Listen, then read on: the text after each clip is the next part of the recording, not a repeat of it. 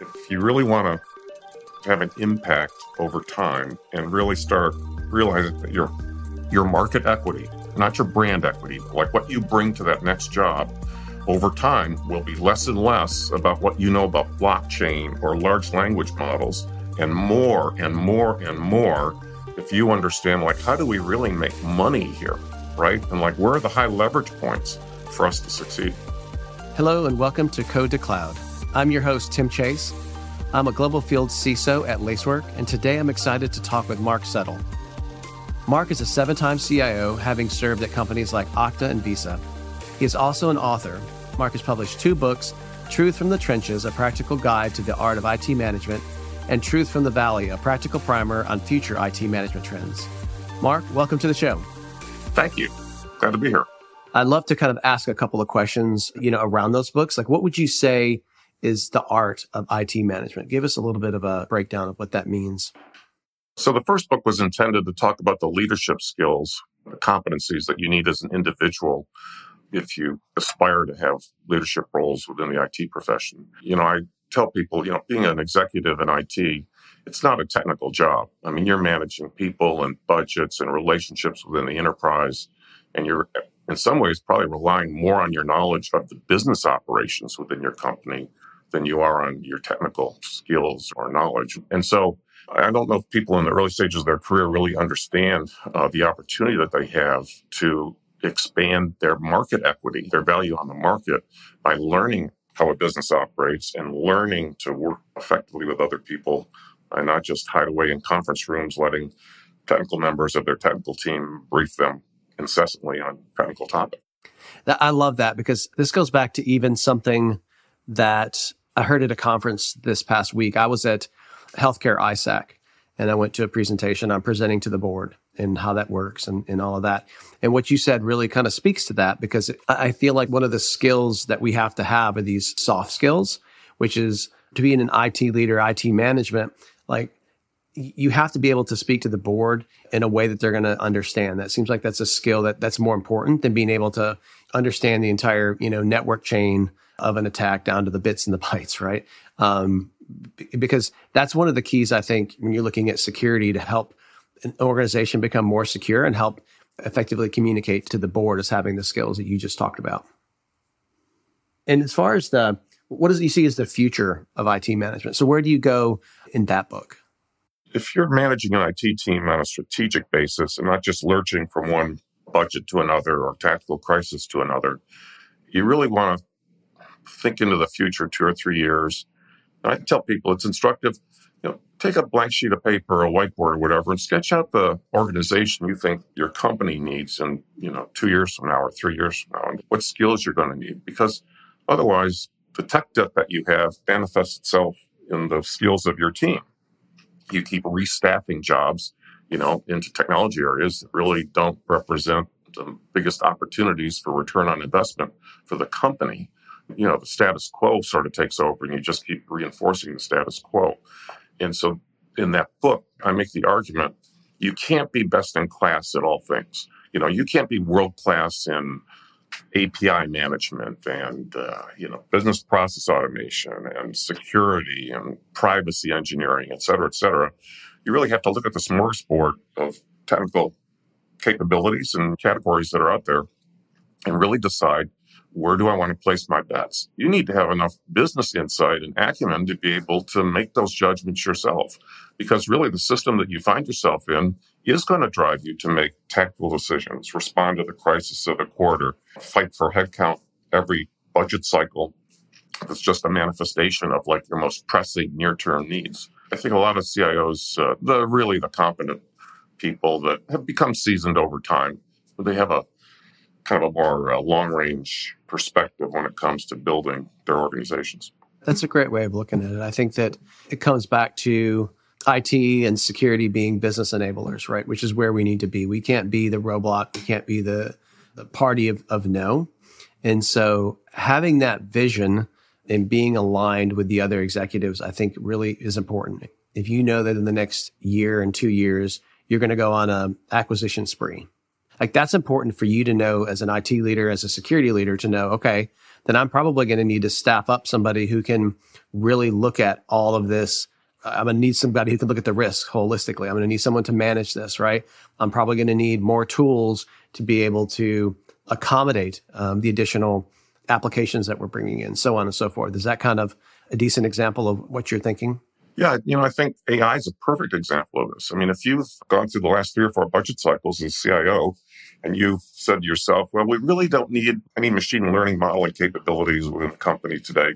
I can kick that can down the road another 3 or 4 budget cycles. And then your CEO comes in and says, what are we doing about generative AI? What's this chat GPT thing? Like, what? That's not a good situation to be in. So sometimes I think, CIOs unfairly paint CFOs as these, narrow-minded, green-shaded accountants, that are just trying to find ways to pick the IT function apart and limit staffing and, avoid buying new tools, et cetera. And maybe I've had a charmed existence, but that's really not been my experience at all. They're actually very strategic thinkers.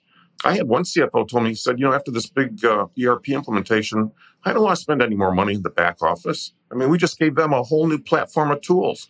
Let them take 3 years and figure out how to, get some business benefits out of that. I'm worried about the sales team in the front office. Like, let's kind of like change the balance here and do something for those guys. So I think if I agree. I had the same conversation the other day with some other CISOs, and because we were talking about where should the CISO report in an organization, is it a CIO, is it CFO, the CTO, like what makes sense and what works and what doesn't and what have we seen? And one of the more common ones that we had seen be successful is if they're not reporting to the president or the CEO, like the CFO is an interesting place for them to sit.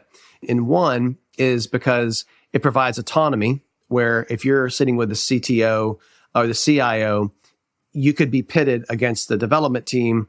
And there's a natural kind of conflict that can happen there. Like we got to get this out. Sorry, security, we'll catch you next time. If you're sitting over to the other side, you can be like, no, like you're not going, and you kind of have that more autonomy since you're not reporting to the same person. But the other part is the budget part and being able to understand that. Because I think a lot of times they're reasonable and it forces us to think like the business, right? The business thinks in terms of opportunity. It thinks in terms of money and what can we do. And so you do have to justify if you're with the CFO, but that also helps you maybe, not blindly spend money on tools, right? If you're going to say, look, we're going to go to the cloud, we're going to spend $10 million a year on the cloud, it's reasonable that I have to spend $1 million to protect it, right? And so you can kind of justify that, I think, easier. Because I've not had a problem reporting into the CFOs and talking with folks that have it. They're very pragmatic thinkers, right? My other bit of advice would be, if you paint a 2 or 3 year vision for the CFO, and then you tell them, I need a down payment on this vision in the next fiscal year, right? I'm going to go get the first 3 machine learning people in here, and we're going to go buy 2 tools. I think this group should be like, 30 people, and we're going to need a tech stack with about 10 different things, but that's not what I'm asking for. This is the down payment. I'm going to give you 3 proof points. At the end of this year, we will be able to do X, Y, and Z, and then I'm going to come back and ask for more. And I highly recommend that because if you only expose that first year plan, to them, it all sounds like more of the same. Well, I gave you 3 of those guys last budget. Now you want more? Like, I never knew you were going to come back for more. We never talked about this before. So I think if you, show them, the takeoff, like the airplane, yes. But then show them the runway, like we're going to get to V1 and be able to get the wheels up off the runway at the end of this year. But we're going to get up to 33,000 feet eventually because they think strategically. They get really badly miscolored as like being quarter to quarter type people. And some probably are, but that's not fair. And I'd argue sometimes CISOs need to think more strategically. Like we need to think better that way and not just be tool-centric or people-centric or throwing things at a problem trying to solve it. But speaking of which, I know you talked about chat GPT and generative AI, so I don't know if this will go into it, but what do you think from the books you've written, from talks that you've done and people you've talked to, like what do you think from a threat perspective is one of the emerging ones that we're seeing today or that we're going to see really soon? I just kind of think of it in terms of the chaotic landscape of applications and on-prem resources and cloud infrastructure. It just gets to be such a extended landscape. The bad guys don't need to really dream up a whole lot of new ways of coming in the door because like we're building new doors every day, which maybe I'm sounding a bit of a curmudgeon, but that kind of gets you back to basic blocking and tackling, right? I mean, if your internal discipline about following procedures and putting the right safeguards in place and all that kind of stuff, I mean, it's things that fail are not always so much because they're new or different. It's just because we didn't really do what we knew we were supposed to do. Yeah, it's still, to me, the basic hygiene of stuff. It's not that all of a sudden we've got different threats coming at us. I think we could probably sit here and talk about, is AI going to be the next big thing? And it might be. It's probably going to present some problems to us, but we still got the basic problems. A lot of the folks that I talked to at RSA and other conferences, they're still working on what you were kind of mentioning, which is visibility, right? You've got on-prem, you've got cloud. We don't know what we've got in the cloud. We've got 2 providers, 3 providers, 4 providers. We're building faster than we can protect. So it seems like today it's not an emerging threat, but the problem that still exists out there is just knowing what we have to protect, right? You can't protect what you don't know about. So we talked about this a little bit, but I'd be curious to hear your thoughts. As a CIO who's worked with security and things, how can security teams be a business enabler? I think one of the problems with security is it's just assumed that we will put the right safeguards in place and hopefully nothing too bad will happen. It's hard to differentiate on security because everybody expects we're 100% secure, right? So like if you're 102% secure, nobody cares as long as we're at 100%. And no people only care if it falls below that. And I actually think privacy engineering, privacy safeguards, there's a huge overlap in terms of the tools and the procedures, the operations procedures that should be in place to safeguard against inappropriate use of sensitive PII type information in the same way that you safeguard other kinds of company assets and as well. And that's where I think the differentiator potential is from a business perspective, especially in a B2C business. Your customers are going to have some expectations about careful management of their PII.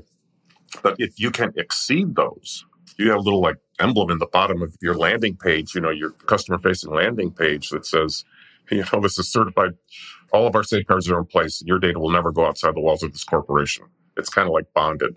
So I think that's where, as far as having a business impact from security, as opposed to just being kind of a necessary insurance policy expense, right? We've got to pay this money for security to make sure nothing bad happens. If you try to differentiate on safeguards that you're putting in place, I think privacy offers tremendous opportunities. No, yeah. I'm a big fan of that. I think privacy is only becoming more and more of an issue. I've seen it raised more and more to the board level. Dedicated privacy teams, obviously, have been around for a little bit, but they're becoming more and more common as more states and countries and groups of countries kind of pass their own privacy laws. It's becoming more problematic. But to kind of dig in on that a little bit more, because I think your newest project that you've kind of been working on is investigating the differences in the end user authentication for commercial setting versus consumer. So I'd just be curious to dive in on that a little bit more. You kind of talked about it as an enabler. So I'd love to just hear more about what you've learned and what you've been doing in that space. So what's interesting is, in the enterprise space, most of the identity-based security systems are very centralized systems. And so whether you're using an Okta Universal Directory database or you're using a Microsoft, AD kind of a database, or if you're doing business with Bank of America or Amazon or whatever, they have their own centralized databases with your identification information that they're going to use for business purposes. If you go over to the world of financial services and some of the other kind of consumer capabilities, they're moving towards much more decentralized kinds of identity systems where different pieces of personal information are embedded in some kind of a distributed set of ledgers or storage areas in which you actually discreetly agree to allow certain aspects of your personal information to be shared for specific kinds of transactions. And so I think that kind of begs the question, and I kid about this. I mean, if you look in the enterprise world, we're still arguing about MFA, implementing MFA. But if you look over in the world of financial services, I mean, that's not even table stakes hardly anymore. They're doing far more sophisticated kind of things. Not anymore. That's interesting. So that feels like where a lot of the privacy laws and regulations are coming in today, right, is to give customers more control of that. So, in the commercial setting, I kind of understand that people are going toward the Oktas and the more, centralized method. On the consumer side, I think there's a failing there. And that's why your CCPAs and your GDPRs really focus on the right to know, the right to be forgotten sort of aspects. And so, do you feel that those tie together and they're trying to solve a problem, which is kind of what you were talking about in the consumer side of things? Maybe an example here would be a little easier for the audience to wrap their heads around. So you're familiar with this digital wallet concept. And if you think about it conceptually, there's no reason why in an enterprise setting dealing with employees, you couldn't establish a wallet and the company, your employer, would effectively put certificates in your wallet that says things like you've received a performance evaluation. You have completed your new employee orientation training, just a series of activities that you routinely supply. And then to validate your identity, you no longer need to go into my HR records or, anything else. You just need to be able to verify that those certificates are real and that they exist and that there's no, one-time exchange of any kind of PII about me at all. It's just a certificate validation exercise that you go through. So, that whole attack surface that's out there kind of evaporates completely if you think of some of these kind of decentralized identifier concepts in more of a enterprise kind of a setting. Yeah, that makes sense. So more of a digital wallet versus an Okta, sort of a consumer versus enterprise. No, that makes sense. Are you seeing us lean more that way? Do you think, where's the market out there? Because I don't have a digital wallet, and I'm just curious, is that something that's kind of on the forefront? Are we headed that direction? How far down that path do you think we are? In the consumer financial service world, I think that's a pretty popular concept. There's plenty of implementations and products. So if you wanted to rush out and do that today, you wouldn't be an early adopter. But it is in a fairly early stage back on the enterprise side. And probably the two companies or the vendors that you'd be most familiar with, Microsoft has a product as well as Ping Identity has introduced a new product called Neo that is basically a digital wallet kind of capability. Now, I'm not aware of the extent to which either of those products have been implemented, within the enterprise, but the capability is definitely there. The technical capability exists. That'd be interesting to see how that plays out in the next few years, because I definitely think there's a definite need for some sort of a centralized mechanism in the consumer side. The organization, the enterprise side kind of has it figured out to where even, smaller companies that maybe 100 or 200 people have some sort of a centralized way to handle all of that. But the consumer side, from a safety perspective, it seems like they got to catch up, and I'll be curious to see how that goes over the next Me too. few years. I'll have to do a follow-up. So just kind of talking about your overall learning. So we talked about, what you've been doing in your investigation, but just to kind of take it up a level, what would you say has been the biggest learning of your career? I learned to delegate. So I went through a transition, which I think is very typical. It's not unique to the field of IT. But, when I had my first CIO opportunities, I always thought that I had to be the smartest guy in the room and that any decision of any significance, I had to personally kind of review and sign off on, kind of like the chief quality assurance officer of everything that was going on. And, one of my favorite quotes from Steve Jobs is, he said, "We don't hire smart people and tell them what to do. We hire smart people so they can tell us what to do." And, I think everybody goes through that evolution. And I will take a couple of my CIO jobs. I followed a first-time CIO, and they had some of those compulsions of feeling like they were responsible for everything, wanting to get involved in everything, reviewing everything. And they pretty much drove their teams crazy. And they also stifled creativity. Because why should I worry about it or think about it or propose something? You're going to come and tell me how you want it done, what we should do next, whatever. So. And burnout too, right? That's the thing that what you're giving advice on is one of the things when people come to me is like first-time managers or newer managers. That's one of the things that I always see people struggle with. And I give them the advice is learn to delegate, right? You don't have to be on every meeting. You're going to stretch yourself too thin. If you're on every meeting, you won't have time to do the things that matter. Because one of the things that I find is, as a manager, I'm a people person, right? And I think it's important to give people what they need to succeed, that it's feedback, goals and objectives, all of that.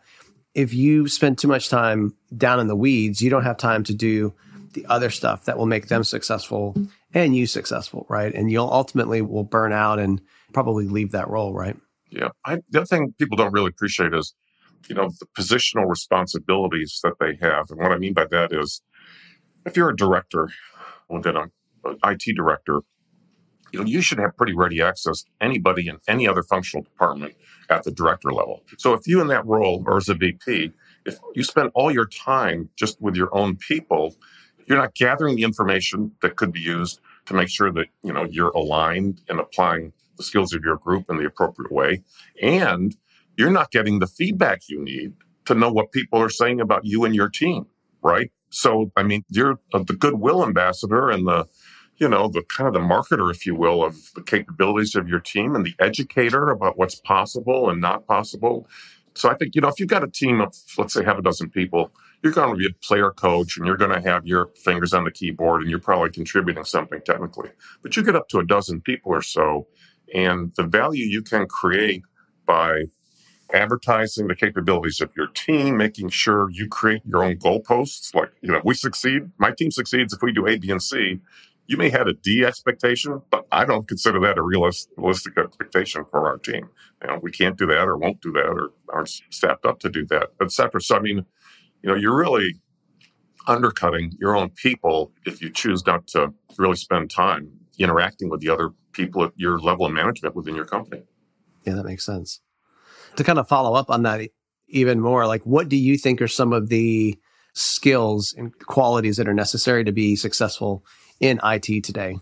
So to really succeed, and we've touched on this before, you really, over the course of your career, your technical knowledge and skills and aptitude will actually have less value than your business knowledge, skills, and aptitude. And as you progress through your career, you work in different parts of a single company or you change jobs and you go between companies, you have that opportunity to obtain for yourself, at no charge to you, a master's degree in business administration. Like, you can learn how sales works. You can learn how we manufacture things, how a distribution network works. Now, you can go screen 10 different supply chain vendors and try to learn about distribution there, or you can get out into your own warehouses and ride around in the trucks, with the people that are taking the product up to the stores, et cetera. And you will learn a whole lot more than sitting in a closed echo chamber talking to other IT people about the way the world is supposed to work. So I think if you really want to have an impact over time and really start realizing that your market equity, not your brand equity, but like what you bring to that next job over time will be less and less about what you know about blockchain or large language models, and more and more and more if you understand, like, how do we really make money here, right? And like, where are the high leverage points for us to succeed? Yeah, that's spot on. I just had a conversation with a CISO of a medical company, and she said exactly the same thing, where it was a breakthrough for her and one of her colleagues when, her friend was a nurse and she just couldn't understand IT. And why are they always pushing all these patches on me? Like, you're making my life miserable. It's so hard, right? And then she decided to quit and go over to IT to make it better. And she understood. So she went over there with kind of both mind frames. She goes, I understand why we have to do the patches, but they don't understand the business. They don't understand why it's so disruptive. And so she spends a lot of her time now consulting and trying to bridge that gap. Because if you understand your customers, internal and external, I think you can be more successful in an IT. And that's one of those things that I think is invaluable. I call them soft skills. If that's the right term, I don't know. But can you tell me just a little bit about your journey to being a CIO? I'd love to just know more about, how did you first get involved in IT and security? So I have a very opportunistic career path. And when I talk to other CIOs, I kind of find the same thing is true. Anybody that's trying to, come up with the formula of how you're going to end up being a CIO, I don't think there's too many normative paths through. So you asked about my introduction to security. So early in my career, I actually was in the Air Force for 4 years, and then I worked at NASA headquarters after that. And especially in the Air Force, just about everything we were doing was classified to one degree or another. And, it's a little bit ironic and maybe even comical, but in those days, I mean, that was like real security. I mean, if there were lights in the ceiling that went off, if somebody walked through your area, didn't have top secret with tickets, so I've been exposed to that kind of world early on. Fantastic. And then after NASA, the opportunities opened up in front of you because obviously from NASA, you kind of went on from there and you worked at Visa and then eventually ended up at Okta. And so I'd love to know like how you ended up at Okta. That's obviously a great company that's had a very successful kind of start and run. Yeah, I mean, if you click back to the transition, so when I came out of NASA, I had been working on a so-called Earth observations program. So we were developing technology that could be used from space to assess different kind of geological conditions and formations and strategic resources. And a lot of the technology we developed was being introduced into the private sector. And my background's in geology. My degrees are in geology. And so I was hired by Arco Oil and Gas when I came out, and I had a 10-year career with them. And my first CIO job was with Occidental Petroleum in Los Angeles. And again, some of our listeners here might be somewhat amused by this story. So the job that I had interviewed for there was called Vice President of Corporate IT. And it was located in their corporate headquarters right on the edge of the UCLA campus. And when I interviewed with the CFO, he told me, he said, well, we have these 3 divisions, and we have 3 divisional CIOs, and we think they're spending too much money, and they're making some terrible decisions out there. So we want you to come in here and knock their heads together and solve some of this problem. And I said, so you think I'm going to be able to do that with a title like VP of Corporate IT? I said, I think you're going to have to give me the CIO title. Need a better title. Yeah, I can't go out there and, lecture them or whatever. I'm much younger those days. And, I kind of taught myself into the title. I mean, that was my first CIO job. And then I progressed through a series of other jobs. And actually, so Okta was interesting. I had worked at BMC Software, which many of our listeners, again, will know is an IT product company based out of Houston. And there was a gentleman there named Adam Aarons. And Adam was the sales leader for West Coast sales for BMC. And I supported many different sales activities that were going on. Because, again, we were using our own commercial products internally within the company, and we were a bit of a showcase, and we had benefits that we could share with prospective customers. So Adam matriculated to become the chief revenue officer at Okta. And as they grew, he reached out to me and said, you did a great job at BMC. We could really use your help here. And so that was my calling card, I guess, if you will, my ticket to join Okta. And I joined in 2016. It was a rocket ship ride. I mean, I had never been in a company that grew that fast. We'd get the sales team together every quarter and say, this was the best quarter we ever had, and you guys still didn't meet your quotas. So we want you to get right back out there. Do it again and don't you need to do a better time. job next quarter. And that's the life of a salesperson. Yeah.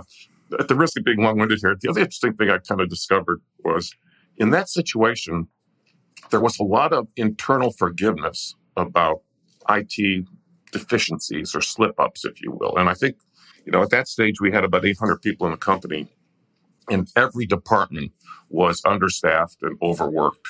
And when, things didn't go exactly right, or you missed a deadline, or something kind of fouled up, everybody knew that people were giving their best effort, and there wasn't like a lot of internal critiquing, if you will. But what I kind of found interesting was as the company grew to about twice that size, a lot of those old ingrained behaviors and perceptions about IT always getting in the way, taking too long, not understanding user needs, etc. All those old bad behaviors started to creep back in. Like there must have been a genetic code that people just couldn't get over. I think there is. I think that could even be a whole nother line of chatting because I've noticed that too, just being a part of some different startups that sometimes there reaches kind of this inflection point where it's not as startup mode and you kind of go from startup to enterprise. And some people don't like that transition. That's why you see some people really make their life in like these Series A and Series Bs. And that's what they love, the change, the speed, the rapid development. And once you start shifting over to where you have more processes and it's harder to get things done, they kind of tend to move on.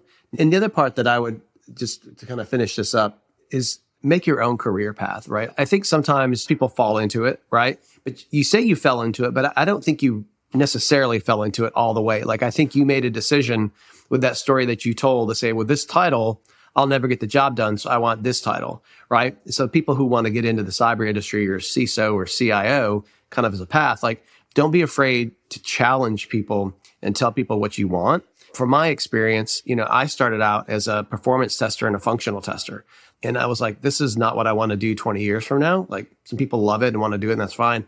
But I wanted to do security. So I became best friends with the CISO and offered to do security testing on the side, right? Eventually, over the course of my career, it came an opportunity to do it full time. And that sounds like something similar, to you, is like, don't be afraid to kind of challenge, and say, this is what I want to do, and go above and beyond to kind of make it happen.